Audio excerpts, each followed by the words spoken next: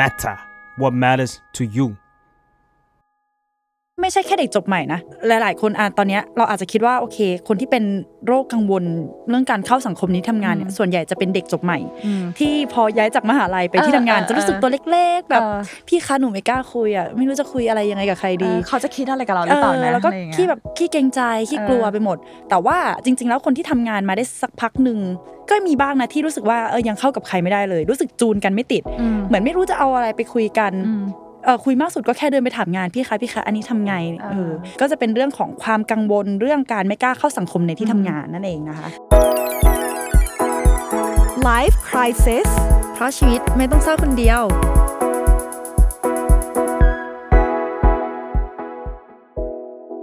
สวัสดีค่ะกลับมาพบกันอีกแล้วนะคะในรายการ Life Crisis นะคะอยู่กับใบเตยค่ะและมะเฟืองนะคะ Psychotherapist แล้วก็เจ้าของเพจ Beautiful Madness by มะเฟืองค่ะอันดับแรกพี่เฟืองก็มีเรื่องอยากจะมาประกาศได้แจ้งให้ทราบ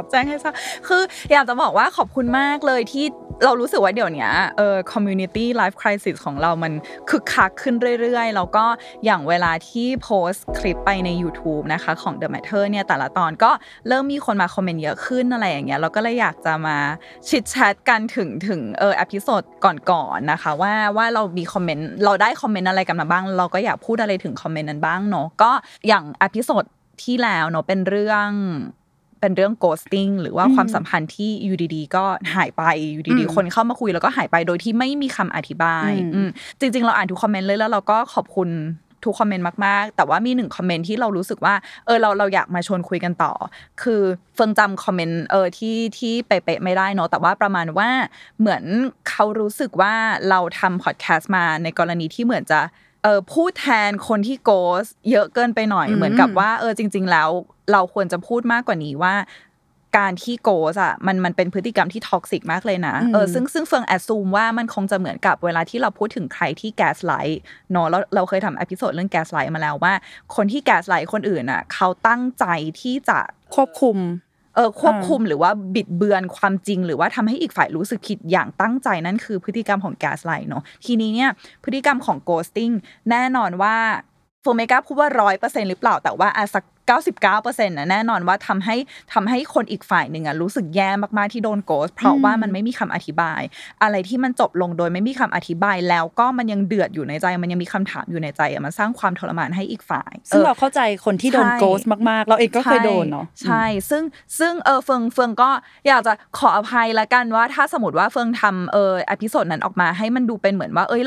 เราพยายามจะพูดแทนคนที่โกสหรือเปล่าแต่ว่าสิ่งที่เฟิงพยายามจะพูดก็คือสำหรับเฟืองนะอันเนี้ยสำหรับเฟืองเพราะเฟืองพยายามจะคิดกว้างๆไปเลยสำหรับเฟืองเฟืองรู้สึกว่าแอคชั่นของการโกสผลลัพธ์ของมันต่อจิตใจของอีกฝ่ายมันแย่แต่ว่าเท่าที่เฟืองสัมผัสมากับหลายคนไม่ใช่ทุกคนซึ่งเฟืองรู้ว่าส่วนใหญ่จะเป็นมาในกรณีที่โอ๊ยขี้เกียจอธิบายว่าฉันจะเลิกทำไมฉันก็ไปเลยดีกว่าอันเนี้ยก็คือแย่แต่ว่ามันจะมีบางกรณีเหมือนกันที่เขาไม่รู้ว่าจะพูดยังไงหรือว่าเผชิญหน้าไม่เก่งหรือว่าไม่คิดจริงๆว่ามันเป็นความสัมพันธ์ที่จริงจังมากพอที่จะมาจับเขาคุยแล้วก็ค่อยแยกออกจากกันหรืออะไรอย่างเงี้ยเฟิร์นก็เลยแค่จะมาอธิบายว่ามันก็มีในกรณีนี้ด้วยเหมือนกันซึ่งในที่สุดแล้วเนี่ยใครที่โดนโกสคุณไม่สมควรที่จะโดนโกสคุณไม่สมควรที่จะได้รับการปฏิบัติอย่างนั้นแล้วเฟิร์นก็เลยอยากจะดึงกลับมาว่าถึงแม้ว่ามันไม่ควรจะเป็นหน้าที่คุณตั้งแต่แรกที่คุณจะต้องมาเยียวยาจาก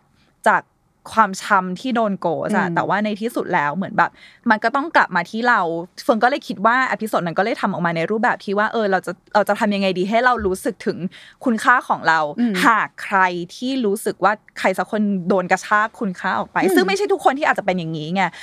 ซึ่งด้วยความที่คนฟังของเราเยอะมากอะไรอย่างเงี้ยเฟิงก็พยายามจะเหมือนแบบพูดในแง่ของทุกคนแต่ว่าในที่สุดแล้วมันก็คงจะมีแบบผิดพลาดไปบ้างอะไรเงี้ยก็เลยแบบขอโทษด้วยก็ยังไงเดี๋ยวเราก็จะพยายามบาลานซ์เรื่องทั้งสองมุมมองให้ดูตรงกลางมากขึ้นเนาะแต่ว่าเราก็เข้าใจความเจ็บปวดนั้นได้ดีหรือบางทีการที่เราพยายามเข้าใจในมุมของอีกฝ่ายด้วยก็อาจจะทำให้เรา move on ต่อไปได้ดีขึ้นอย่างเช่นแบบ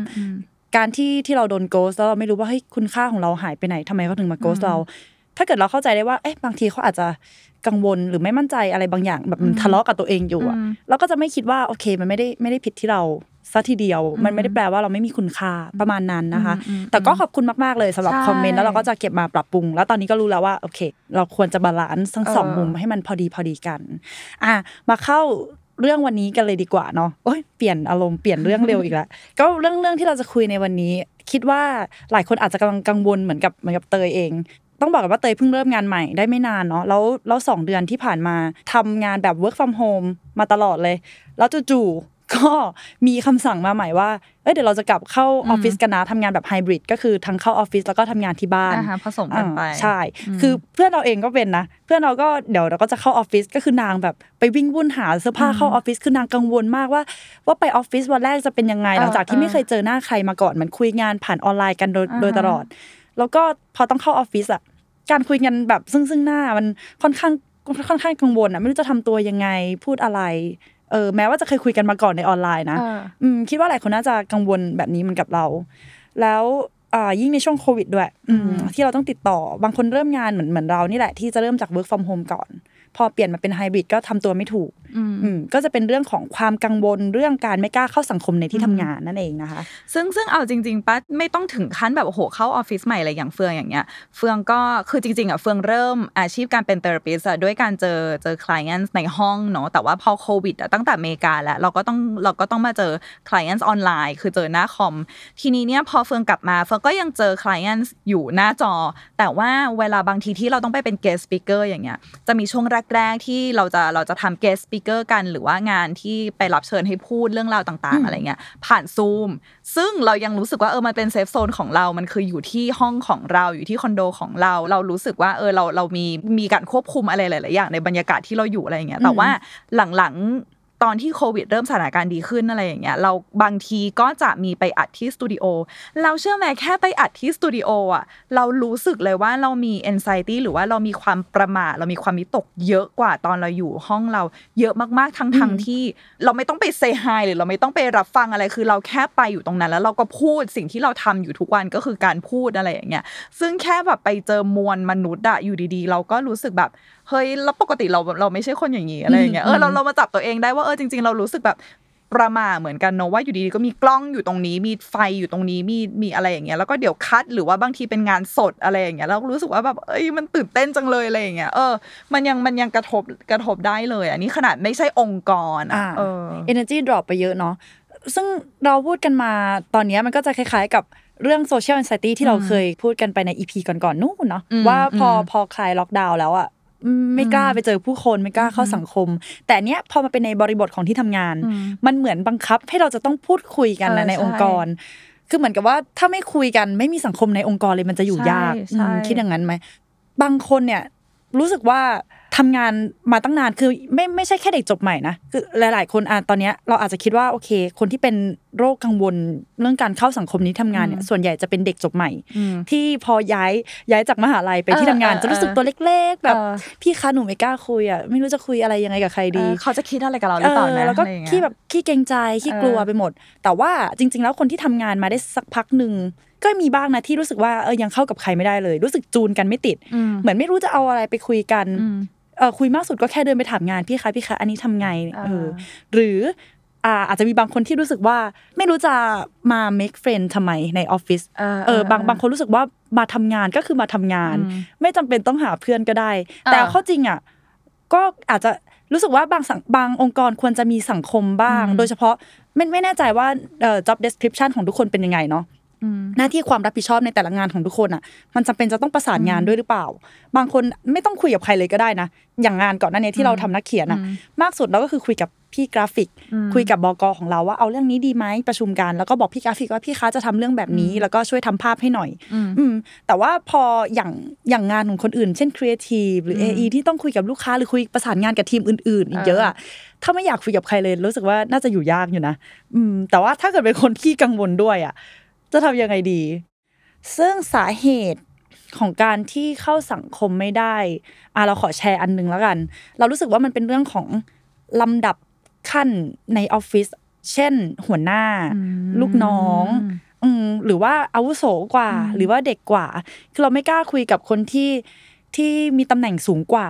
เยอะมากๆเพราะอาจจะ กลัวว่าคนอื่นจะมองว่าเราไปประจบประแจงหรือเปล่าใช่เพราะว่าอย่างเงี้ยมันก็ขึ้นอยู่กับแต่ละองค์กรเนาะว่ามีความเป็นทางการมากน้อยแค่ไหนแล้วก็มีความให้ความสำคัญกับลำดับขั้นของตำแหน่งมากน้อยแค่ไหนเพราะว่าจะมีบางองค์กรที่ความห่างเหินมันรู้สึกถึงความห่างเหินชัดเจนระหว่างคนที่ลำดับใหญ่กว่ากับคนที่ลำดับน้อยกว่าหมายถึงว่าลำดับตำแหน่งงานเนาะอันเนี้ยมันก็จะสร้างความประหม่าโดยปริยายอยู่แล้วอะไรเงี้ยแต่ว่าถ้าย้อนกลับไปตอนนั้นเราขอคิดถึงตอนที่เราทำงานออฟฟิศก่อนคือเราทำเราทำงานนิตยสารซึ่งมันเป็นนิตยสารแบบหวานแหววว่ามันเป็นนิตยสารแบบห้ามเป็นทางการเพราะว่า culture ของมันอ่ะหรือแม้กระทั่งเวลาการเขียนหรือการอะไรเงี้ยมันต้องเป็นมันต้องใช้ภาษาที่เข้าถึงคนง่ายที่สุดสนุกที่สุดเพราะฉะนั้นน่ะวัฒนธรรมของการทำงานของเราก็จะเป็นสนิทกันมากๆเราเป็นทีมนักเขียนเนาะเราก็สนิทกับฝ่ายบัญชีเราก็สนิทกับฝ่ายกราฟิกเราก็สนิทกับฝ่าย AE เราก็สนิทกับบก.มากๆอะไรเงี้ยเพราะว่าการที่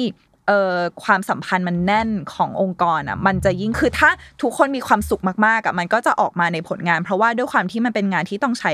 ความครีเอทีฟหรือว่าความคิดสร้างสรรค์เยอะๆเพราะฉะนั้นความสุขมันเลยสำคัญมากความเชื่อใจมันเลยสำคัญมากเพราะฉะนั้นเนี่ยบ่อยมากเลยที่หัวหน้าชวนไปกินข้าวด้วยกันเลี้ยงข้าวหรือทำกิจกรรมด้วยกันไปบ้านหัวหน้าไปแบบแฮงเอาท์กันหรืออะไรอย่างเงี้ยมันก็เป็นอีกหนึ่งวัฒนธรรมเลยเพิ่งรู้สึกว่าก่อนที่เราจะเข้าไปทำงานน่ะการศึกษาเรื่องวัฒนธรรมหรือว่าเรื่องสไตล์การใช้ชีวิตในแต่ละวันของการทำงานฟังว่ามันสำคัญไม่ได้แปลว่าถ้าคุณรู้สึกว่าอุ๊ยวัฒนธรรมนี้มันดูไม่ใช่เราเลยไม่เอาดีกว่าในโลกแห่งความเป็นจริงมันอาจจะทำไม่ได้ขนาดนั้นแต่ว่าอย่างน้อยมันทำให้เรารู้ว่าเราจะปรับตัวยังไงแล้วก็เตรียมความพร้อมจิตใจไปยังไงว่าคาดหวังถึงสิ่งที่มันจะเกิดขึ้นอะไรได้บ้างจริงบางองค์กรเนี่ยหัวหน้าอาจจะมีการวางท่าหรือวางโพสิชันว่าตัวเองอยู่สูงกว่าเรามีเหมือนเส้นบางๆกั้นอยู่ให้ไม่สามารถพูดเล่นพูดอะไรอย่างนี้กันได้แล้วก็บางองค์กรที่คล้ายๆกับพี่เฟืองอ่ะที่ทุกคนสนิทกันไปหมดอ่ะการตีสนิทกับคนที่มีตำแหน่งสูงกว่าก็กังวลอีกว่าเราต้องการจะเป็นลูกรักลูกชังหรือเปล่าคนอื่นจะคิดกับเรายังไงหรือเปล่าใช่เหมือนตอนแบบประเมินงานหรืออะไรอย่างเงี้ยเขาอาจจะประเมินให้เรามากกว่าเพราะว่าเราสนิทกันมากกว่าบางทีก็อาจจะมีความกังวลในเรื่องนี้เหมือนกันหรือเพื่อนร่วมงานบางคนตำแหน่งอาจจะไม่ได้สูงกว่ามากแต่ว่าอายุเยอะกว่าก็ไม่รู้จะเข้าหายังไงเหมือนกันนะว่าต้องสุภาพมากแค่ไหนจะต้องเรียกตัวเองว่ายังไงให้ดูไม่ห่างเหินใช้คำว่าหนูได้ไหมหรือคำว่าเราหรือเรียกชื่อตัวเองไปเลยแล้วประเทศไทยมีสรรพนามเยอะมากอ่ะหรือบางทีผู้หญิงก็ไม่เหมือนผู้ชายนะผู้ชายแบบแค่ผมอะไรเงี้ยก็ได้แต่ผู้หญิงจะหนูดิฉันหรืออะไรดีเหมือนตอนเขียนอีเมลสมัครงานไม่รู้จะเขียนขึ้นต้นว่าอะไรแล้วฟังรู้สึกว่ามันมีอีกหนึ่งความท้าทายก็คือบางองค์กรที่เพศชายมากกว่าเพศหญิงโดยเป็นนัยสำคัญคืออย่างเยอะมากๆอะไรเงี้ยหรือว่าบางองค์กรที่เพศหญิงเยอะกว่าเพศชายเป็นนัยสำคัญอะไรอย่างเงี้ยฟังรู้สึกว่าอันนี้ก็อาจจะเป็นอีกหนึ่งความยากหรือว่าความว่าเราจะเข้าหายังไงดีหรือว่าเราจะสามารถสนิทได้แค่ไหนหรือสมมุติว่าเราจะสร้างพันธมิตรในองค์กรอะไรอย่างเงี้ยที่เรารู้สึกสนิทใจมันก็อาจจะมีน้อยเช่นถ้าสมมติว่าเรารู้สึกสนิทใจกับเพื่อนผู้หญิงก็อาจจะมีน้อยถ้าสมมติเราอยู่ในองค์กรที่ส่วนใหญ่เป็นผู้ชายหรืออะไรอย่างเงี้ยคือมันก็มีความละเอียดไปในแต่ละขั้นเนาะใช่พอพี่เฟืองพูดคำว่าพันธมิตรเมื่อกี้เรานึกถึงการเมืองในองค์กรถ้าเกิดว่าสนิทมากไปหรือน้อยไปมันจะส่งผลต่องานอันนี้บางที่นะเฉพาะในองค์กรที่รู้สึกว่าเขาอาจจะเกิดอคติได้ง่ายหรือว่าอาจจะแบ่งวางตัวเป็นกลางไม่ค่อยดีเท่าไหร่ถ้าเกิดว่าคุยน้อยไปไม่ค่อยสนิทเลยก็อาจจะไม่โดนมอบหมายงานที่น่าสนใจให้ทำก็มีเหมือนกันใช่เพราะว่าเวลามาถึงเรื่องงานอ่ะแบบปฏิเสธไม่ได้เลยว่าความเฟเวอร์หรือความชอบส่วนตัวมีผลสูงมากแล้วอันเนี้ยมันเซ็งเว้ยเพราะว่าบางคนเฟิงรู้ว่าทำงานหรือมีความสามารถเก่งกว่าอีกคนหนึ่งแต่ว่าอีกคนหนึ่งแค่เหมือนแบบสนิทใช้คำว่าสนิทแบบสนิทกว่าสนิทกับหัวหน้าคนนี้มากกว่าสนิทกับPR คนนี้มากกว่าเขาก็เลยเลือกใช้สนิทกับคนนู้นคนนี้มากกว่าอะไรอย่างเงี้ยซึ่งจริงๆแล้วอันเนี้ยอยากให้กลับมา acknowledge หรือว่ารู้สึกเซ็งได้แต่ก็รู้สึกได้อีกเหมือนกันว่าเฮ้ยแต่ว่าจริงๆแล้วมันไม่ได้แปลว่าเราไม่เก่งกว่าคือเฟิงเชื่อว่าทุกคนสามารถแบบดูผลงานเรารู้ได้เรากลับมาเช็คกับตัวเองได้ว่าผลงานเราหรือความคิดเราหรือว่าตรรกะอะไรของเราต่างๆก็ไม่ได้แพ้อีกคนนึงเลยแต่ว่ามันแบบโชคร้ายเนาะมันเซ็งอ่ะที่แบบคนนี้แค่มีทักษะมนุษย์อาจจะเก่งกว่าเราแค่นั้นเองอะไรอย่างเงี้ยแล้วมันก็เป็นเพนของคนที่ ไม่กล้าเข้าสังคมหรือว่าคนที่โลกส่วนตัวแบบสูงจัดๆเลยเนาะว่าเหมือนเขาจะต้องอยู่ให้ได้ในองค์กรหรือเรียกว่าอยู่เป็นน่ะต้องอยู่ให้เป็นต้องพูดคุยต้องเข้าหาทุกคนได้ทั้งที่เอาจริงๆในเนื้องานหรือว่า job description อ่ะมันไม่ได้มีระบุเลยว่าเราจะต้องไปประสานงานอะไรมากมายแต่เหมือนต้อง force ต้องบังคับให้ตัวเองเข้าสังคมอยู่ตลอดเวลาซึ่งมันเหนื่อยใช่เลยไปแต่ทำให้นึกถึงว่าสำหรับถ้าใครเป็น introvert หรือว่าไม่ได้มีความสนุกหรือตื่นเต้นในการเข้าสังคมอยู่แล้วอะไรอย่างเงี้ยพี่เฟิร์นคิดถึงว่าเวลาที่หลายองค์กรนะมันจะมีไปเอาติ้งหรือว่าไปเที่ยวอะไรอย่างเงี้ยสำหรับพี่เฟิร์นอย่างเงี้ยเฟิร์นเป็นแบบชอบเอาติ้งมากสนุกแบบเล่นเกมเป็นเชียร์ลีดเดอร์ของทีมหรืออะไรเงี้ยแต่ว่ามันจะมีบางคนที่ยิ่งเอาติ้งยิ่งเหนื่อยอ่ะคือแบบเสาร์อาทิตย์นี้อยากพักอะทำไมจะต้องมานั่งแบบตบมือเชียร์นั่งเล่นเกมนั่งทำอะไรอยู่ได้อะไรประมาณนี้แทนที่จะได้พักผ่อนส่วนสาเหตุอื่นๆเนี่ยน่าจะเป็นเรื่องของความกังวลส่วนตัวนะถ้าอย่างเช่นเหมือนคิดไปก่อนว่าเขาจะคิดยังไงกับเรามันจะเหมือนเรื่องภาวะวิตกกังวลเรื่องเกี่ยวกับสังคมที่เราพูดกันไปเนาะคิดไปล่วงหน้าเลยว่า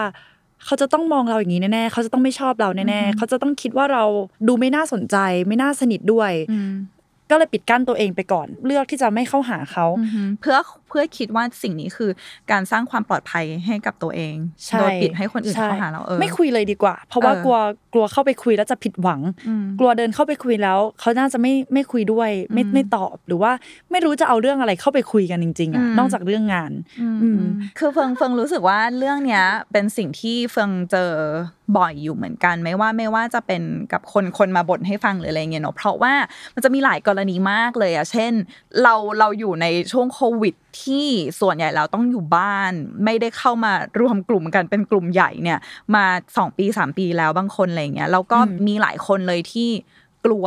จริงๆไม่อยากจะเสี่ยงจริงๆหรือบางคนที่มีโรคประจำตัวจริงๆคือไม่สามารถจะเสี่ยงได้เขาก็เลยไม่สามารถที่จะอยู่ในที่คนเยอะๆได้คือเขาจำเป็นมากๆที่จะไม่เสี่ยงตัวเองอะไรเงี้ยแล้วตอนนี้ที่เราจะต้องมาเจอกันบ่อยมากขึ้นเช่นบางบริษัทก็บอกว่าให้กลับมาทำงานได้แล้วอะไรเงี้ยมีบางคนที่ชินกับการอยู่บ้านแล้วเป็นทุนเดิมไม่ว่าคุณจะเป็น introvert หรือว่าคุณจะเป็นคนที่ชอบอยู่คนเดียวอยู่แล้วหรือว่าแม้กระทั่งบางคนน่ะที่ปกติก็ไม่ได้ชอบอยู่บ้านมากขนาดนั้นแต่อยู่บ้านจนชินแล้วเวลาที่เราทำอะไรชินน่ะสิ่งนั้นจะกลายเป็นพื้นที่ปลอดภัยของเราความรู้สึกนั้นจะกลายเป็นความรู้สึกที่ปลอดภัยของเราแล้วเมื่อเราต้องออกไปเจอโลกภายนอกและอยู่ในชุมชนน่ะเหมือนอยู่ในสถานที่ทำงานที่อันเนี้ยมันจะเป็นความจริงใหม่ของเราแล้วอะเราต้องมาเริ่มปรับตัวใหม่อีกแล้วในเวลาที่เราพูดถึงโควิดเนาะเขาเรียกว่ามันเป็น collective trauma หรือว่ามันเป็นความเจ็บปวดจะเป็นสถานการณ์ที่ย่ำแย่ในองค์รวมอะคือมันเป็นกันทั้งโลกเพราะฉะนั้นนะจริงๆแล้วว่าหลายคนเวลาที่เข้าโหมดโควิดมานานมากอะคือมันไม่ใช่โหมดปกติของมนุษย์เพราะว่าจริงๆแล้วมนุษย์เป็นสัตว์สังคมเราต้องคอยแบบจิจ๊ะกับคนอื่นตลอดเวลาแล้วอยู่ดีๆเราก็โดนบังคับให้มาอยู่ในโหมดที่แทบจะไม่ได้เจอใครอยู่กับตัวเองคนเดียวอยู่กับต้นไม้อยู่กับแมวอยู่กับหมาที่บ้านอะไรอย่างเงี้ยแล้วเวลาที่เราต้องมาเจอใครอีกอะไรอย่างเงี้ยคือบางครั้งอ่ะจริงๆแล้วร่างกายมันมีสิทธิ์จะงงมีสิทธิ์จะช็อกเหมือนกันเนาะเพราะฉะนั้นนะอันเนี้ยก็คงเป็นสิ่งที่ฟงพูดในหลายๆเอพิโซดเหมือนกันว่าใจเย็นกับตัวเองเพราะว่ามันไม่ใช่สถานการณ์ปกติแล้วเวลาที่เราชินกับอะไรมานานอ่ะมัน make sense มากเลยที่เราจะรู้สึกว่าสถานการณ์ใหม่มันเป็นอะไรที่น่ากลัวอันตรายแล้วก็ไม่อยากจะเปิดใจอะไรขนาดนั้นเพราะว่าเรารู้แล้วว่าความปลอดภัยเรารู้แล้วว่าสิ่งที่มันใช่สำหรับเราคืออะไรอะไรเงี้ยแล้วก็อีกอันนึงอ่ะคืออย่างบางคนที่ต้องเริ่มงานใหม่เป็นเริ่มจาก work from home อ่ะแล้วนี่คืองานใหม่อ่ะดังนั้นนะอันเนี้ยมันจะยากมากตรงที่ว่า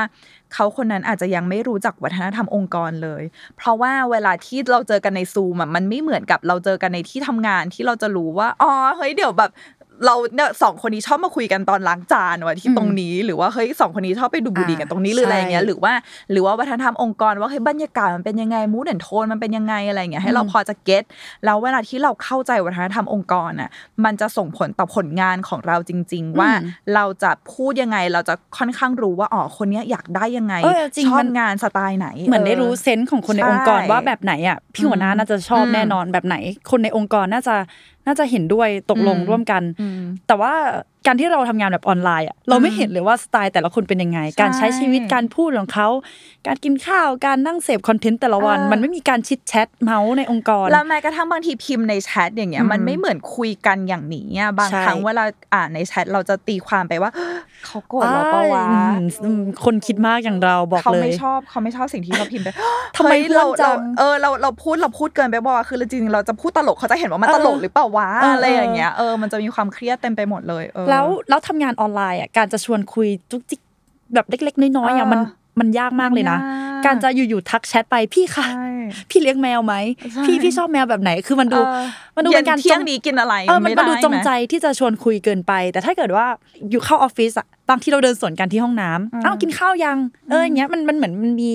มีช่วงเวลาให้ได้ปฏิสัมพันธ์กันเล็กๆน้อยๆหรือไม่ต้องอะไรเลยแค่นั่งข้างๆอ่ะคือพักสายตานิดนึงหันไปคุยข้างๆก็ได้แล้วมันมีจังหวะให้ชวนคุยกันเยอะมากเลยนะก็เลยเข้าใจคนที่พอ work from home มานานแล้วก็อยู่ๆก็เข้าทำงานแบบไฮบริดแต่ว่าสุดท้ายเนี่ยเราชอบทางออกขององค์กรเรามากเลยตอนแรกอ่ะพอได้ยินเขาบอกว่าให้กลับมาทำงานที่ออฟฟิศ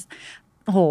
มันเหนื่อยอะรู้สึกว่าไปอยากอยู่ห้องติดห้องรักห้องตัวเองมากแต่ว่าสุดท้ายทุกคนมาหารือร่วมกันมันก็จะมีคนแบบที่พี่เฟืองพูดเลยว่าเขาไม่อยากเข้าออฟฟิศจริงๆมันค่อนข้างจะเป็นการเปลี่ยนแปลงที่แบบรวดเร็วสำหรับเขามากเกินไปทางออกก็คือเข้าออฟฟิศเดือนละครั้งพอเหมือนเข้าเดือนละครั้งให้ได้เจอหน้ากันให้ได้มีโมเมนต์แบบที่เราพูดเมื่อกี้แหละให้ได้มีโมเมนต์เดินสวนกันที่ห้องน้ำหรือว่าเจอกันที่ห้องครัวล้างแก้วคุยกันอะไรอย่างเงี้ยหรือว่าชวนกันลงไปกินข้าวเราได้มีโมเมนต์นั่งคุยเรื่องอื่นกันเพราะว่าที่ออฟฟิศเราคุยงานผ่านเกเตอร์เนาะมันก็จะเป็นตัวละครเดินมาหากันแล้วพูดคุยกันเหมือนโลกเสมือนเล็กๆน้อยๆอ่ะเอาจริงมันก็เดินมาคุยกันแค่เรื่องงานอ่ะแล้วมันก็ไม่มีอะไรจะให้ชวนคุยเพราะในนั้นมันเป็นตัวแบบตัวการ์ตูนเล็กๆอ่ะมันไม่มีองค์ประกอบที่ชวนคุยได้ง่ายขนาดนั้นคิดว่าเข้าออฟฟิศเดือนละครั้งก็โอเคเหมือนกันอันนี้อยากจะแชร์ว่ามันสำคัญมากเลยนะกับการที่ค่อยๆเตรียมใจเตรียมกายทุกคนให้เปลี่ยนไปในอีกขั้นหนึ่งในอีกสเตจนึงเพราะว่าเพิ่งขอยกตัวอย่างเลยว่าอย่างในอเมริกาเนาะเวลาที่ทหารผ่านศึกหรือว่าคนที่ไปออกรบมานานๆอะไรอย่างเงี้ยคือส่วนใหญ่เราจะคิดว่าโอเคคนที่ไปออกรบมานานๆเป็นแบบเป็นหลายเดือนเป็นปีอะไรอย่างเงี้ยแล้วเขาก็คงแบบตื่นเต้นดีใจมากเลยกลับมาเจอลูกเมียแล้วกอดดีใจอะไรอย่างเงี้ยแต่ว่าจริงๆแล้วสิ่งที่เกิดขึ้นกับทหารเหล่านั้นนะก็คือโหมดของชีวิตทุกวันจะต้องแบบคอยแบบ24ชั่วโมงจะต้อง alert ตลอดเวลามีปืนยิงมาหรือเปล่ามีเสียงระเบิดมีอะไรหรือเปล่าคือพร้อมสู้ตลอดเวลาเราคิดดูว่าเขาอยู่ในโหมดที่ข้างกายของเขาเป็นเพื่อนร่วมทุกข์ร่วมสุขจริงๆร่วมเป็นร่วมตายจริงๆมีเพื่อนที่บางคนโดนยิงตายไปมีอะไรอย่างเงี้ยมีทราม่ามากมายแล้วก็มีความเจ็บปวดแต่ว่ามีความผูกพันกับเพื่อนอย่างลึกซึ้งและมีโหมดของชีวิตที่ต้องเตรียมพร้อมสู้ตลอดเวลาเก็ตโหมดนี้ตลอดเวลาเพราะฉะนั้นน่ะทหารหลายคนที่อยู่ดีๆก็กลับเข้ามาสู่โลกปกติแล้วกันเนาะเฟิงใช้คำว่าโลกปกติบางครั้งอาจารย์รู้สึกเหมือนปรับโหมดไม่ทันเหมือนตื่นมาแล้วก็อะไรคือภรรยาเอากาแฟมาให้กินเหรองงอะไรจากตอนแรกแล้วแวงนั่นนู่นนี่ใช่แล้วก็จะเข้าหาลูกยังไงในชีวิตประจำวันอะไรอย่างเงี้ยเพราะฉะนั้นบางที่มันจะมีเหมือนพอทหารออกจากที่รบมาแล้วเหมือนปลดประจำการแล้วอย่างเงี้ยเขาก็จะมาเข้าแคมป์ซึ่งแคมป์นั้นน่ะจะเป็นการค่อยๆเตรียมความพร้อมเขาเข้าสู่ชีวิตประจำชีวิตปกติเนาะคือเช่นตื่นมาไปต่อยมวย2 ชั่วโมงเสร็จแล้วไปวิ่งเสร็จแล้วก็ค่อยๆเหมือนแบบลดกิจกรรมลงเรื่อยๆเป็นระยะเวลาไม่ได้หักดิบขนาดนั้นใช่เป็นระยะเวลาสักพักนึงเลยเพื่อที่จะค่อยๆปรับจูนทั้งทุกอย่างระบบประมวลผลของทหารเหล่านั้นนะเพื่อให้เข้าสู่โหมดปกติเพราะว่าจริงๆแล้วเวลาทหารเข้าสู่ชีวิตประจำวันบางครั้งก็คือมันเจอปัญหาอะไรเยอะมากเลยนะเช่นเหมือนแบบอยู่ดีๆก็ไปกินที่ร้านอาหารที่มันโล่งจะโดนใครยิงไหมเพราะว่าเมื่อก่อนคือคิดดูว่าต้องเวลาไปรบคือจะอยู่ในที่โล่งไม่ได้มันเป็นเป้าอะไรประมาณเนี้ยก็คือเราจะมีความแบบการเตรียมความพร้อมเยอะอะไรเงี้ยเพราะฉะนั้นกลับมาสู่เรื่องของเราเวลาที่ทำงานมันเป็นการปรับตัวเยอะเหมือนกันนะแล้วเฟิงรู้สึกว่ามันต้องมีการวางแผนในการปรับตัวไม่ใช่ว่าเดี๋ยวเดือนนี้เจอกันอาทิตย์ละครั้งแต่เดือนหน้า work from home อีกแล้วเหมือนเดิมอะไรอย่างเงี้ยคือมันพยายามอย่าทำอย่างนั้นเพราะมันจะไม่แฟร์กับจิตใจคนที่ต้องไปทำงานแล้วต้องพร้อมปรับตัวใช่หรือถ้ายังจำกันได้ตอนที่โควิดมาแรกๆเราเปลี่ยนจากการที่เราเจอหน้ากับเพื่อนร่วมงานทุกวันกลายมาเป็นไม่เจอเลยมันการปรับตัวในตอนนั้นมันแย่มากเลยนะอยู่ๆก็เฮ้ยไม่มีเพื่อนให้คุยมันเหงาเหงาแบบเห็นได้ชัดแล้วการจะเปลี่ยนจากโหมดแบบไม่มีใครเลยไปสู่โหมดที่คนวุ่นวายมากโอ้โหต้องใช้เวลาจริงๆใช่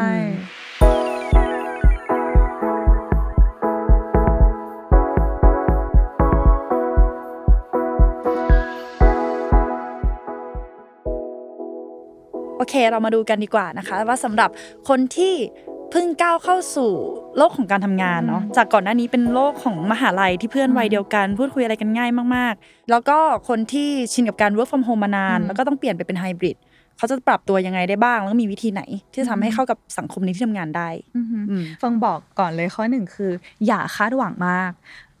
อันเนี้ยอย่าคาดหวังมากทั้งอย่าคาดหวังในตัวองค์กรมากและอย่าเพิ่งคาดหวังในตัวของเรามากเพราะว่าเวลาที่เราชินกับบรรยากาศอะไรมานานอย่างที่เพิ่งบอกเนาะมันยากที่เราจะปรับตัวให้ได้สมบูรณ์แบบอย่างที่เราต้องการเพราะฉะนั้นเนี่ยทุกครั้งเวลาที่เราเจออะไรที่มันขัดใจหรือว่าเวลาเราเจออะไรที่ทำให้เรารู้สึกแบบหงอยใจอ่ะอย่าเทคว่านี่คือที่สุดแหละนี่คือองค์กรเนี่ยเขานิสัยอย่างนี้แหละองค์กรเนี้ยมันวัฒนธรรมอย่างนี้แหละอะไรเงี้ยเพราะว่าบางครั้งมันอาจจะเป็นแค่สิ่งเล็กๆในวันนั้นที่บังเอิญมันแย่แบบ just bad day อะไรเงี้ยเก็ทปะเพราะฉะนั้นน่ะให้ค่อยๆแบบเรียนรู้และปรับตัวคือที่เฟิงบอกว่าค่อยๆอ่ะคือมันสำคัญมากเพราะว่ามันเหมือนแบบเราจะต้องค่อยๆกลายเป็นผีเสื้อแต่ตอนนี้เราคงเป็นดักแด้อยู่อ่ะคือเวลาที่เราเจอสิ่งใหม่อะไรอ่ะอย่าเพิ่งคิดว่าถ้าวันแรกมันแย่อันนี้คือทั้งหมดขององค์กรนั้นอะไรอย่างเงี้ยเพราะว่าเฟืองจำได้เลยว่าตอนแรกที่เฟืองเข้าทำงานอ่ะแล้วเรายังไม่เก็ตสภาพองค์กรเรายังไม่เก็ตความเป็นออฟฟิศที่มันต้องนั่งกันอย่างนี้แล้วคุยกับใครได้บ้างเลยอะไรเงี้ยตอนนั้นเราก็พิมพ์ไปหารุ่นพี่เราเลยว่า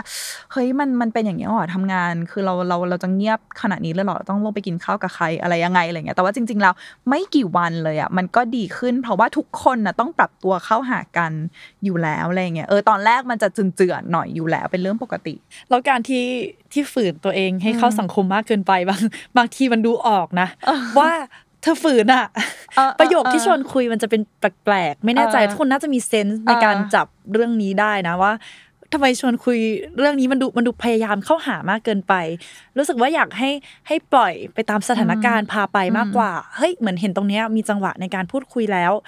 ก็ชวนคุย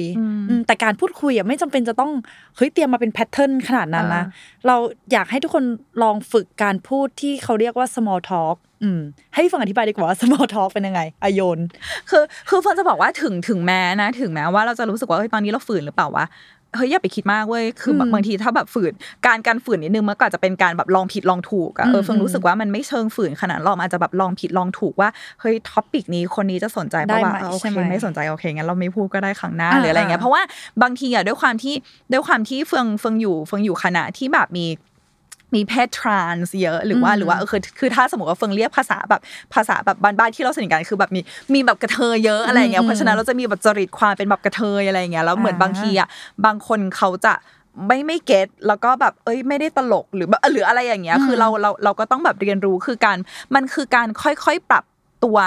มวลของเราให้เข้ากับมวลของที่ทำงานคือมันไม่จำเป็นจะต้องแบบโอเคเราเหลือศูนย์แล้วเราแบบดูดกลืนความเป็นที่ทำงานเข้าสู่ตัวเราอะไรเงี้ยมันคือแบบค่อยๆจูนกันว่าตรงกลางบาลานซ์มันอยู่ตรงไหนอะไรเงี้ยแล้วเฟิงรู้สึกว่าอย่าง small talk อ่ะมันจะมีบางคนที่คิดถึงความคิดของการ small talk ว่าแบบเฮ้ยเปลือกอ่ะเฮ้ยแบบตื้นๆน่ะเราไม่อยากพูดอะไรตื้นๆเพราะปกติเราไม่ค่อยพูดอะไรที่มันแบบมันไม่ใช่สาระสำคัญอะไรในชีวิตอะไรอย่างเงี้ยไร้สาระอะไรอย่างเงี้ยซึ่งจริงๆแล้วว่า small talk ก็มันเป็นประตูสู่ deep talk ได้หลายครั้งมากๆเพราะว่าบางครั้งอ่ะมันแทบจะเป็นไปไม่ได้เลยที่เราจะเริ่มประโยคด้วยแบบ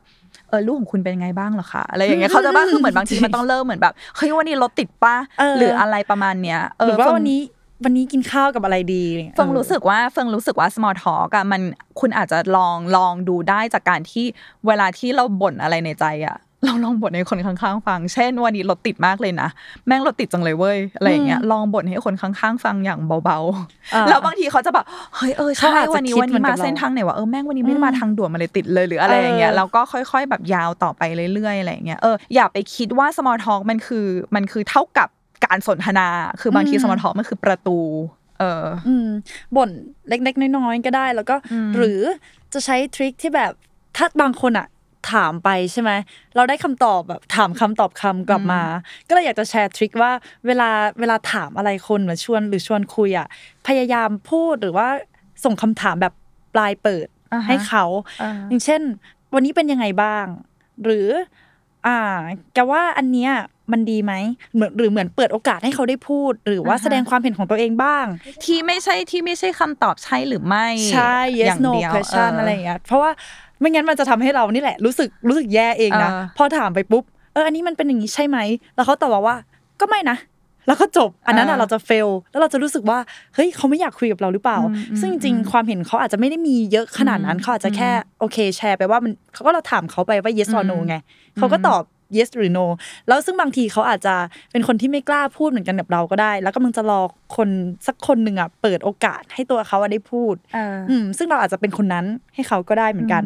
แล้วมันก็จะนำไปสู่การพูดคุยสนทนากัน2คนที่เป็นเรื่องแบบโอ้โหมากยิ่งกว่าเรื่องงานเรื่องกินข้าวอะไรเงี้ยมันก็จะนำไปสู่ความสนิทใจได้นะขอใช้เพิ่มว่าเราคือจริงๆถ้าสมมติว่าในองค์กรนะมีเด็กใหม่หลายคนแล้วเราก็เป็นหนึ่งในนั้นอย่างเงี้ยลองพยายามหา best friend ในที่ทำงานเพราะว่ามันมี research มานะบอกว่าคนที่มีเพื่อนสนิทในที่ทำงานเป็นเหมือนแบบ best buddy ในที่ทำงานมันมีประสิทธิภาพในการทำงานมากขึ้นจริงๆคือเหมือนมันมีไฟในการทำงานมากขึ้นเพราะมันรู้สึกมีความสุขและสนุกมากขึ้นเวลาทำงานอะไรเงี้ยพอลองพยายามหาว่าคนไหนที่มาใหม่แบบเราเข้ากับเขาได้ไหมนะมีอะไรของเราเข้ากับเขาได้ไหมนะลองคุยกันแล้วถ้าสมมติว่ารู้สึกคลิกพยายามแบบจีบเป็น best friend เป็นแบบเพื่อนสนิทเอาไว้อะไรเงี้ยเพราะว่ามันก็ช่วยเราเหมือนกันแต่ว่าในขณะเดียวกันก็มีสำหรับคนที่มีความสุขเวลาอยู่คนเดียวจริงๆก็ไม่ได้อยากจะสังสรรค์กับใครจริงๆอะไรอย่างเงี้ยคือเฟิงก็อยากให้รู้ไว้ว่าเหมือนคนเรามันต้องใส่หลายหมวกแต่ว่าไม่ใช่ทุกหมวกที่จะเป็นตัวตนของเราในแกนกลางของจิตใจเพราะฉะนั้นเหมือนบางครั้งอย่างเช่นยกตัวอย่างเช่นบางครั้งเวลาคุณต้องเป็นเจ้านายแต่ว่าจริงๆแล้วคุณรู้สึกว่าตัวตนของคุณที่คุณชอบมากคือการเป็นพ่อคนอะไรอย่างเงี้ยคือก็ให้รู้ว่าอันเนี้ยมันคือเป็นแค่อีกหนึ่งบทบาทแต่มันไม่ใช่ตัวตนเพื่อที่เราจะได้รู้สึกดีกับตัวเองว่าเฮ้ยนี่กูไม่ต้องมานั่งแบบปั้นหน้าอะไรใช่ไหมไม่เป็นไรไม่มีคนคุยด้วยไม่เป็นไร6 โมงเย็นก็ถอดหมวกทำงานเนี้ยกลับไปเป็นหมวกใครก็ไม่รู้ที่บ้านแล้วใช่คุณต้องรู้ว่าคุณสามารถถอดหมวกแล้วก็ใส่หมวกเนี่ยได้เมื่อมันถึงเวลาจริงๆเพราะว่าบางครั้งมันโลกมันก็ต้องเป็นแบบนี้ชีวิตมันก็ต้องเป็นแบบนี้แต่ย้ำว่าอาจจะต้องดูใน job description ของเราด้วยนะว่าจริงๆแล้วเรามีหน้าที่ที่จะต้องประสานงานหรือพูดคุยหรือ brainstorm กับเพื่อนในทีมหรือเปล่าเพราะว่าบางงานมันจำเป็นจะต้องได้รับ feedback จากคนอื่นจริงๆเราจำเป็นจะต้องพูดคุยกันปรึกษาหารือกันจริงๆแล้วการที่เราไม่เข้าไปพูดคุยกับเขามันกระทบกับงานยังไงบ้างหรืออาจจะพูดคุยเท่าที่จำเป็นก็ได้คือบางมันจะมีหลายคนแหละที่ไม่ได้อยาก make friend ไม่ได้อยากมีสังคมไม่ได้อยาก small talk แล้วมันลามไปถึงการไม่คุยเรื่องงานด้วยนะเหมือนกับว่ามีปัญหาอะไรเกี่ยวกับงานตรงนั้นแล้วเขาเก็บไว้คนเดียวเขารู้สึกว่าพอไม่พูดคุยอะไรกับใครรู้สึกเข้ากับคนอื่นไม่ได้แล้วก็จะแบบมีปัญหาแล้วก็แก้ไขมันเป็นคนเดียวซึ่งบางทีมันอาจจะไม่ใช่ best solution ขนาดนั้นการที่ได้คุยกับคนอื่นหรือการที่ได้รับความเห็นจากคนอื่นน่าจะดีกว่าเนี่ยอันเนี้ยน่าจะเป็นผลกระทบที่ไม่ดีต่องานขอแชร์เพิ่มว่าอันเนี้ยเขาเรียกว่า self fulfilling prophecy หรือว่ามันเป็นคำอธิบายในทางจิตวิทยาที่ว่าเวลาที่คุณคิดว่าอีกคนหนึ่งคิดกับคุณอย่างไรโดยที่ไม่ได้ถามอีกคนนึงหรือว่าไม่ได้รู้จริงๆนะว่าอีกคนนึงคิดกับคุณอย่างไรคุณก็จะทำตัวเพื่อที่เป็นไปและสอดคล้องไปกับสิ่งที่คุณคิดว่าคนนั้นเชื่อเกี่ยวกับคุณเช่นสมมติว่าคุณอยู่ในที่ทำงานใหม่แล้วคุณก็มองไปที่ใน A ที่อยู่ข้างๆแล้วเป็นแบบเฮ้ยคนนี้ต้องไม่ชอบฉันแน่ๆเลยว่ะแล้วพอคุณคิดอย่างนี้ปั๊บอยู่ดีๆคุณก็เชื่อแล้วพอคุณเชื่อคุณก็จะทำตัวเป็นแบบฉันไม่ชอบเธอเหมือนกันอะไรอย่างเงี้ยซึ่งจริงๆแล้วพอคุณทำตัวแบบนี้ใน A ซึ่งตอนแรกไม่รู้อีโหนอีเหน่ก็มาเห็นคุณที่ทำแบบนี้ก็เป็นแบบโอเคเขาคงไม่ชอบฉันหรอกงั้นฉันไม่ชอบเขาก็ได้อะไรอย่างเงี้ยซึ่งจริงๆแล้วเวลาที่เราไปที่ทำงานใหม่สำคัญมากที่เราต้องเปิดเยอะๆเปิดใจเปิดสมองรับรู้เรื่องใหม่ๆเปิดอะไรหลายๆอย่างเพราะว่าหลายครั้งพฤติกรรมหนึ่งที่เราเคยคุ้นชินและมันแปลความหมายว่าอย่างนี้กับเราแต่จริงๆแล้วในสถานที่ใหม่มันอาจจะไม่ใช่เสมอไปยกตัวอย่างเช่นเวลาที่มีคนพูดจาแบบนี้กับคุณในสมัยก่อนในวัฒนธรรมที่คุณเติบโตมาอะไรเงี้ยคุณจะรู้สึกว่าเวลาที่คนพูดจาประมาณนี้ใส่เรามันแปลว่าเขาไม่ชอบเราเว้ยแต่ปรากฏว่าในที่ทำงานมันกลายเป็นว่าเปล่าอันนี้คืออันนี้คือแบบล้อเล่นจริงๆอะไรเงี้ยอันนี้ไม่ได้หมายถึงบูลลี่นะแต่หมายถึงว่าอาจจะเป็นการพูดถึงเรื่องอะไรบางอย่างหรือว่าสไตล์การพูดหรือว่าไม่พูดค่ะสมมุติว่าเป็นองค์กรที่แบบไม่ได้พูดค่ะสมมุติเป็นองค์กรที่อินเตอร์ที่ไม่ได้พิมพ์คำว่าแบบ KA หรือว่าค่ะท้ายประโยคอะไรประมาณนี้คือบางทีเราจะรู้สึกว่าแบบทำไมมันห้วนจังหรืออะไร ประมาณนี้คือจริงๆแล้วว่าเราต้องเปิดมากๆเลยแล้วก็เวลาเราเปิดเราจะคือเหมือนเอาตัวเองออกจากการเดินเล่นในหัวเวลาที่เราอยู่ข้างในสมองเราเยอะเกินไปเราจะคิดอย่างอื่นไม่ได้เลยเพราะฉะนั้นเราออกมาเราก็ลองดูว่าเฮ้ยจริงๆแล้วมันอาจจะไม่ใช่อย่างที่เราคิดนะแล้วเปิดโอกาสให้เราได้เรียนรู้อะไรใหม่ๆไหมอะไรอย่างเงี้ยแต่ว่าบางเรื่องมันก็เป็นในเรื่องของวัฒนธรรมองค์กรด้วยเหมือนกันบางองค์กรอาจจะต้องเปิดโอกาสให้คนเราได้มีโอกาสมา small talk กันบ้างเนาะแต่ว่าอย่าบังคับ แน่นอนว่าต้องอย่าบังคับเพราะไม่ใช่ทุกคนที่จะอยากทำกิจกรรมเหมือนที่พี่เฟืองบอกไม่ได้อยากเอาติ้งไม่ได้อยากมานั่งแบบว่าล้อมวงพูดนั่นพูดนี่กันหรือว่าเลิกงานจัดเลี้ยงทุกวันขนาดนั้นอ่ะรู้สึกว่ามันต้องเอื้อกันทั้งพนักงานเองแล้วก็วัฒนธรรมองค์กรแต่ถ้าสุดท้ายเหมือนที่เราพูดไปถ้าเราไม่ได้อยากที่จะ make friend จริงๆหรือว่าถ้าเราเจอรุ่นพี่ที่ทำงานที่นิสัยไม่ดีกับเราจริงๆไม่น่าคบหาจริงไม่น่าคบหาจริงก็คุยเท่าที่จำเป็นแล้วก็คีปความเป็นมืออาชีพเอาไว้เหมือนกับว่าทำยังไงก็ได้อ่ะไม่ต้องคุยก็ได้หรือคุยผ่านทางอื่นก็ได้คุยผ่านโพสต์อิทก็ได้คุยผ่านอะไรที่เขาใช้กันนะ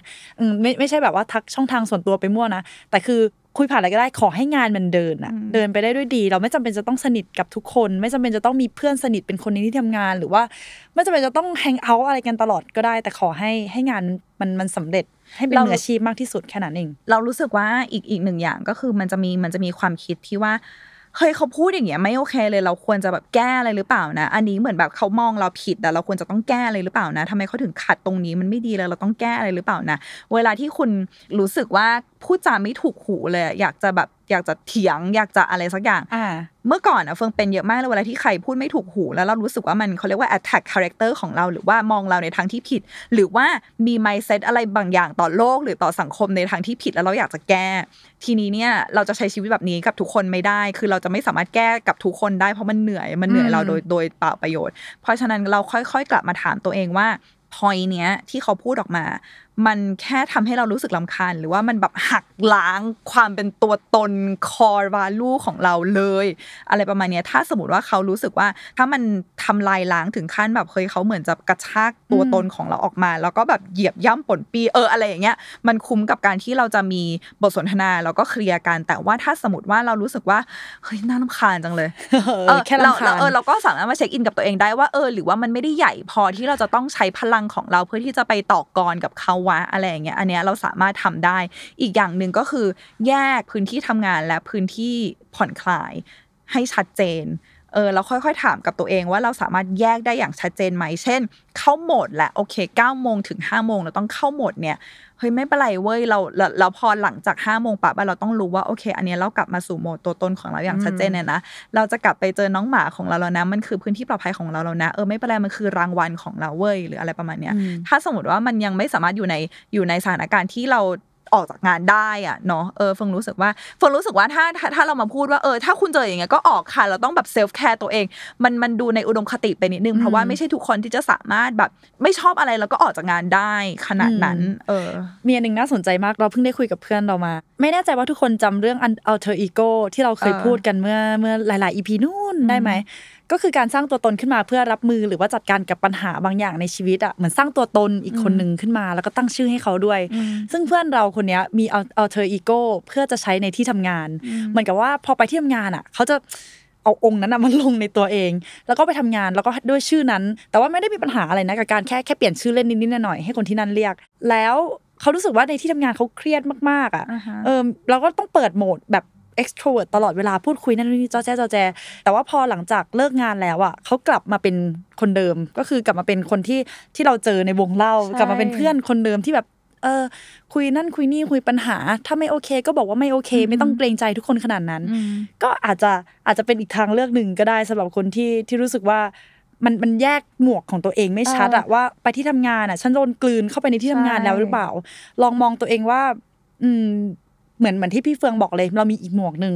ถ้ามันเหนื่อยมากอ่ะพอกลับมาบ้านก็ถอดหมวกนั้นออกแล้วก็สวมอีกหมวกนึงที่เป็นเราจริงๆก็ได้เพราะว่าอย่างน้อยคือคุณไม่สูญเสียความเป็นตัวตนของเราบางครั้งเวลาที่เรารู้สึก lost หรือรู้สึกหลงทางในสถานที่ใดสถานที่หนึ่งโดยเฉพาะสถานที่ทำงานอย่างเงี้ยมันแปลว่าแบบเฮ้ย ตัวตนของเรามันถูกดูดกลืนเป็นอะไรไปแล้วก็ไม่รู้อะไรอย่างเงี้ยเพราะฉะนั้นในทุกวันทุกคืนกลับมาเช็คอินกับตัวเองว่าโอเคตัวตนของเราคืออย่างนี้นะตัวตนของเราคือนอนฟังเพลงแจ๊สก่อนนอนนะไม่ใช่แบบเจียวจ้าวอยู่ในที่ทำงานอะไรประมาณเนี้ยคอยเช็คอินกับตัวเองเพื่อที่อย่างน้อยอ่ะถ้าบริบทหรือว่าบรรยากาศในการทำงานมันไม่ได้เอื้อที่จะเอาความสุขข้างในของเราจริงๆออกมา 100% ได้ขนาดนั้นอย่างน้อยให้เรารู้ไว้เสมอว่าเรามีช่วงเวลาที่เราเป็นเราได้ 100% อยู่ในทุกวันโลกการทำงานมันกว้างมากเนาะการที่เราไม่รู้จะไปจูนอินกับคนอื่นยังไงก็ไม่ได้แปลว่าเราเป็นคนที่แย่เพราะว่าเรามาจากหลายพื้นที่การจูนกันอาจจะต้องใช้เวลาหน่อยหรือการที่มีคนไม่ชอบเราไม่เข้าใจในตัวเราก็อาจจะหมายความว่าประสบการณ์ชีวิตเรามันต่างกันอ่ะมันไม่แปลกที่เราจะมองกันคนละมุมมันยากหน่อยนะการเข้าสังคมที่ทำงานมันกว้างจริงอ่ะไม่เหมือนมหาลัยไม่เหมือนโรงเรียนมัธยมเราใดๆสุดท้ายก็คือเวลาที่คุณกำลังเจอประสบปัญหาอะไรที่มันยากลำบากอยู่ให้คิดไว้เลยว่าสิ่งนี้มันไม่ตลอดไปเรารู้สึกว่าหลายคนที่รู้สึกทรมานนะพอรู้สึกว่าอันนี้มันอาจจะมันคือตลอดไปแล้วใช่ไหมวะอันนี้คือเส้นทางของชีวิตการทำงานของเราแล้วใช่ไหมวะเราจะไปที่ไหนเราต้องเจอบรรยากาศแบบนี้ตลอดเลยใช่ไหมวะซึ่งจริงๆแล้วมันไม่ใช่มันไม่มีอะไรที่เป็นตลอดไปแล้วก็ถึงแม้ว่าใครจะไปรู้คุณตัวคุณเองวันหนึ่งอาจจะเฮ้ยอย่างนี้ก็ดีว่ะก็ได้อะไรอย่างเงี้ยบางทีอยู่ดีๆถึงจุดหนึ่งอยู่ดีๆก็ผสมกลมกลืนเข้ากับวัฒนธรรมองค์กรได้เฉยเลยก็ได้อะไรอย่างเงี้ยคืออยากให้รู้ไว้ว่าความรู้สึกลำบากความรู้สึกทรมานนี้มันไม่ตลอดไปคือใครจะรู้วันหนึ่งหัวหน้าคนนี้อาจจะถูกย้ายแล้วหัวหน้าใหม่มาแล้วแบบโอ้โหใช่มากเลยก็ได้อะไรอย่างเงี้ยหรือเราที่โดนย้ายใช่ดังนั้นก็เราก็ขอเป็นกำลังใจให้แล้วเฟิงก็รู้ว่าช่วงเวลาเนี้ยมันเป็นช่วงเวลาที่ยากคือเฟิงรู้สึกว่าหลายคนเริ่มพูดถึงโควิดว่าเป็นมุกตลกแล้วล่ะแต่ว่าจริงๆแล้วเวลาที่มันเอฟเฟกต์มันก็เอฟเฟกต์อยู่หนักอยู่เหมือนกันเนาะแล้วมันยากลำบากจริงๆก็ขอเป็นกำลังใจให้นะคะแล้วก็อยากให้ทุกคนแบบตบไหล่ตัวเองแรงๆแล้วก็เป็นแบบชมตัวเองเยอะๆเพราะว่าเอาจริงๆเก่งมากคือมันไม่ง่ายเลยไม่ว่าคุณกำลังจะเรียนออนไลน์อยู่หรือทำงานออนไลน์หรือต้องเปลี่ยนสังคมอะไรคือมันยากจริงๆแค่ปกติก็ยากอยู่แล้วนี่คือยากทั้งในโควิดอีกมันไม่ใช่แค่เหมือนแบบเฮ้ยสไตล์การทำงานเป็นยังไงมันคือความเชื่อใจใช่คือเฟิงรู้สึกว่าการที่เราต้องคอยคิดตลอดว่าเธอติดโควิดหรือเปล่าคนนี้ติดโควิดหรือเปล่ามันเอฟเฟกต์ความเชื่อใจของมนุษย์หลายๆอย่างว่าเราสนิทกับคนนี้มากได้ไหมหรืออะไรอย่างเงี้ยคือเฟิงรู้สึกว่ามันกระทบเยอะเพราะฉะนั้นก็อยากเป็นกำลังใจให้แล้วก็บางครั้งถ้ามันหนักมากก็คือ day by day เป็นวันทีละวันไปเลยแล้วกันแล้วก็ค่อยตัดไปทีละ24ชั่วโมงตัดไปทีละ24ชั่วโมงเริ่มวันใหม่ก็เอาใหม่เนาะหลัง 6 โมงนี้ก็จบแล้วปัญหาที่ว่าค่ะแล้วก็มีอะไรเนี่ยสามารถคอมเมนต์มาได้เหมือนเดิมนะเราพูดผิดอะไรหรือว่าอยากให้มีมุมไหนที่น่าสนใจก็สามารถคอมเมนต์ได้มาเสมอเลยมันไม่ได้ว่าอะไร